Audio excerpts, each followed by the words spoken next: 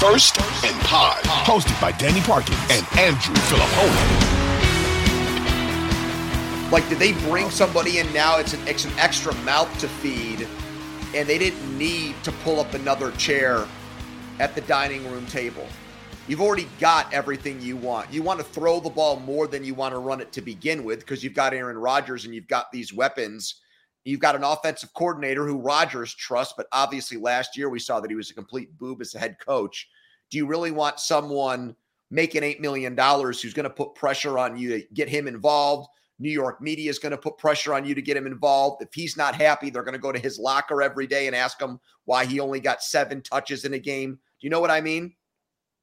I mean, I would say that if Dalvin Cook becomes a problem like that, like if he's unhappy, you cut him because it's a 1-year deal and you're not committed to anything for next year.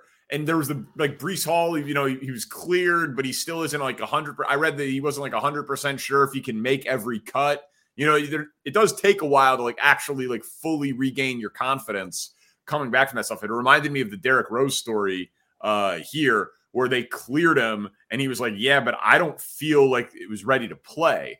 And I remember saying man, they should have never said he was cleared until he felt like he was ready to play. But it was this real debate of, well, you got to push him. You got to put him out there. You got to trust yourself. But then the athlete has to have the confidence in it. So it might simply be an insurance policy on Breece Hall. It just feels like Rodgers has just stolen the Brady blueprint from Tampa, where I'm going to go there and I'm basically going to be the general manager of the team, and we're going to completely change our business model, and we're going to go bring in these free agents. Brady got Leonard Fournette. Aaron Rodgers gets Dalvin Cook, gets the receivers he wants. Lazard, Cobb. Yeah, hey, Brady went there, won for first year, wins the Super Bowl.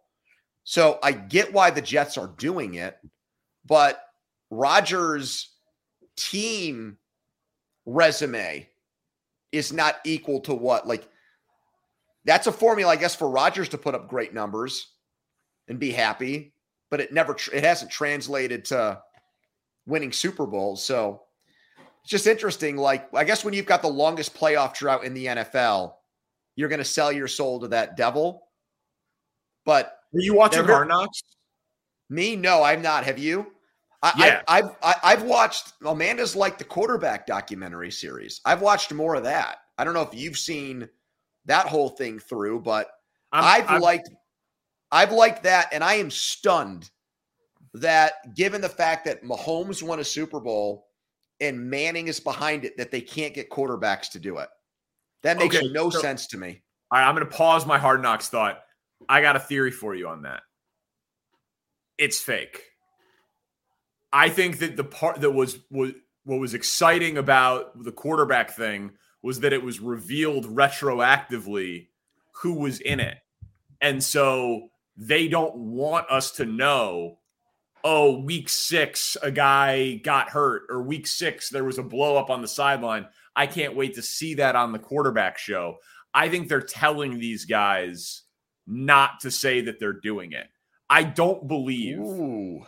I do not believe. I like that. Have you heard that from anybody else, or is this just your own? No, this is just my own media.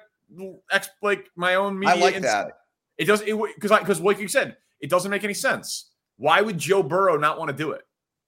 You know what I mean? Why would Josh Allen not want to do it? I get why Justin Fields wouldn't want to do it. Got to prove yourself first. There's enough pressure around you. You know what I mean? I could talk myself into a few of these guys not wanting to do it.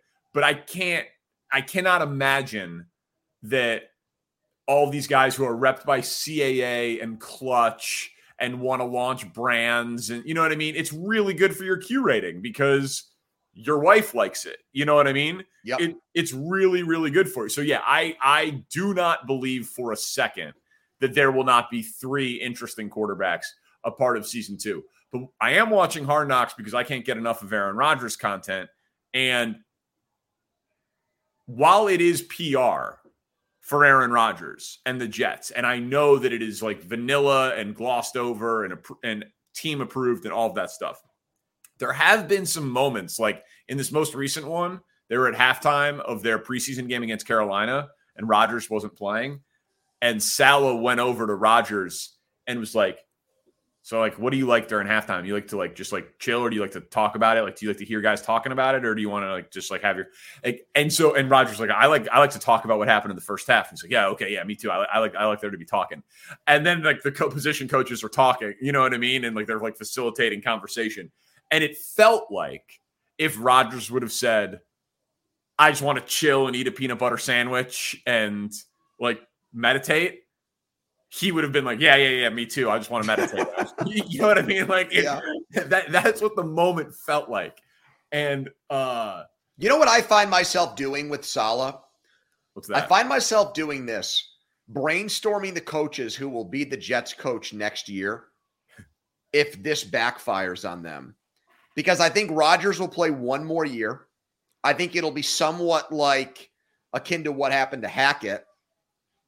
I think that they would maybe keep Hackett and they would just try to find somebody who was more of the veteran head coach type to go in there and just keep the train on the tracks. Because I do think of the coaches who were not really thinking, oh, this guy's going into 2023 on a hot seat. I think that guy is. I think if they go 8-9 and miss the playoffs, Saleh's getting fired, and they'll find some established coach to pair with Rodgers for 1 year or two. I do. I can see that, and people would be lining up for the job. The only, I mean, this is obvious, but other than injury, it feels like the only question about the Jets is their offensive line. Like, are they good enough to keep Aaron Rodgers upright? That team is loaded. Well, man. The other thing is they had incredible health defensively last year, and none of those guys missed games. But the flip side of that is they had terrible turnover luck for a good defense. They couldn't take the ball away at all. So if things go back to normal there, then maybe that offsets what was tremendous injury luck, and they're pretty much, the same last year as they are, this year. Just they get to like the 10th best defense in a different way than last season. Quinnen Williams estimated that he had 11 sacks in the joint practice against Carolina. It was pretty hilarious.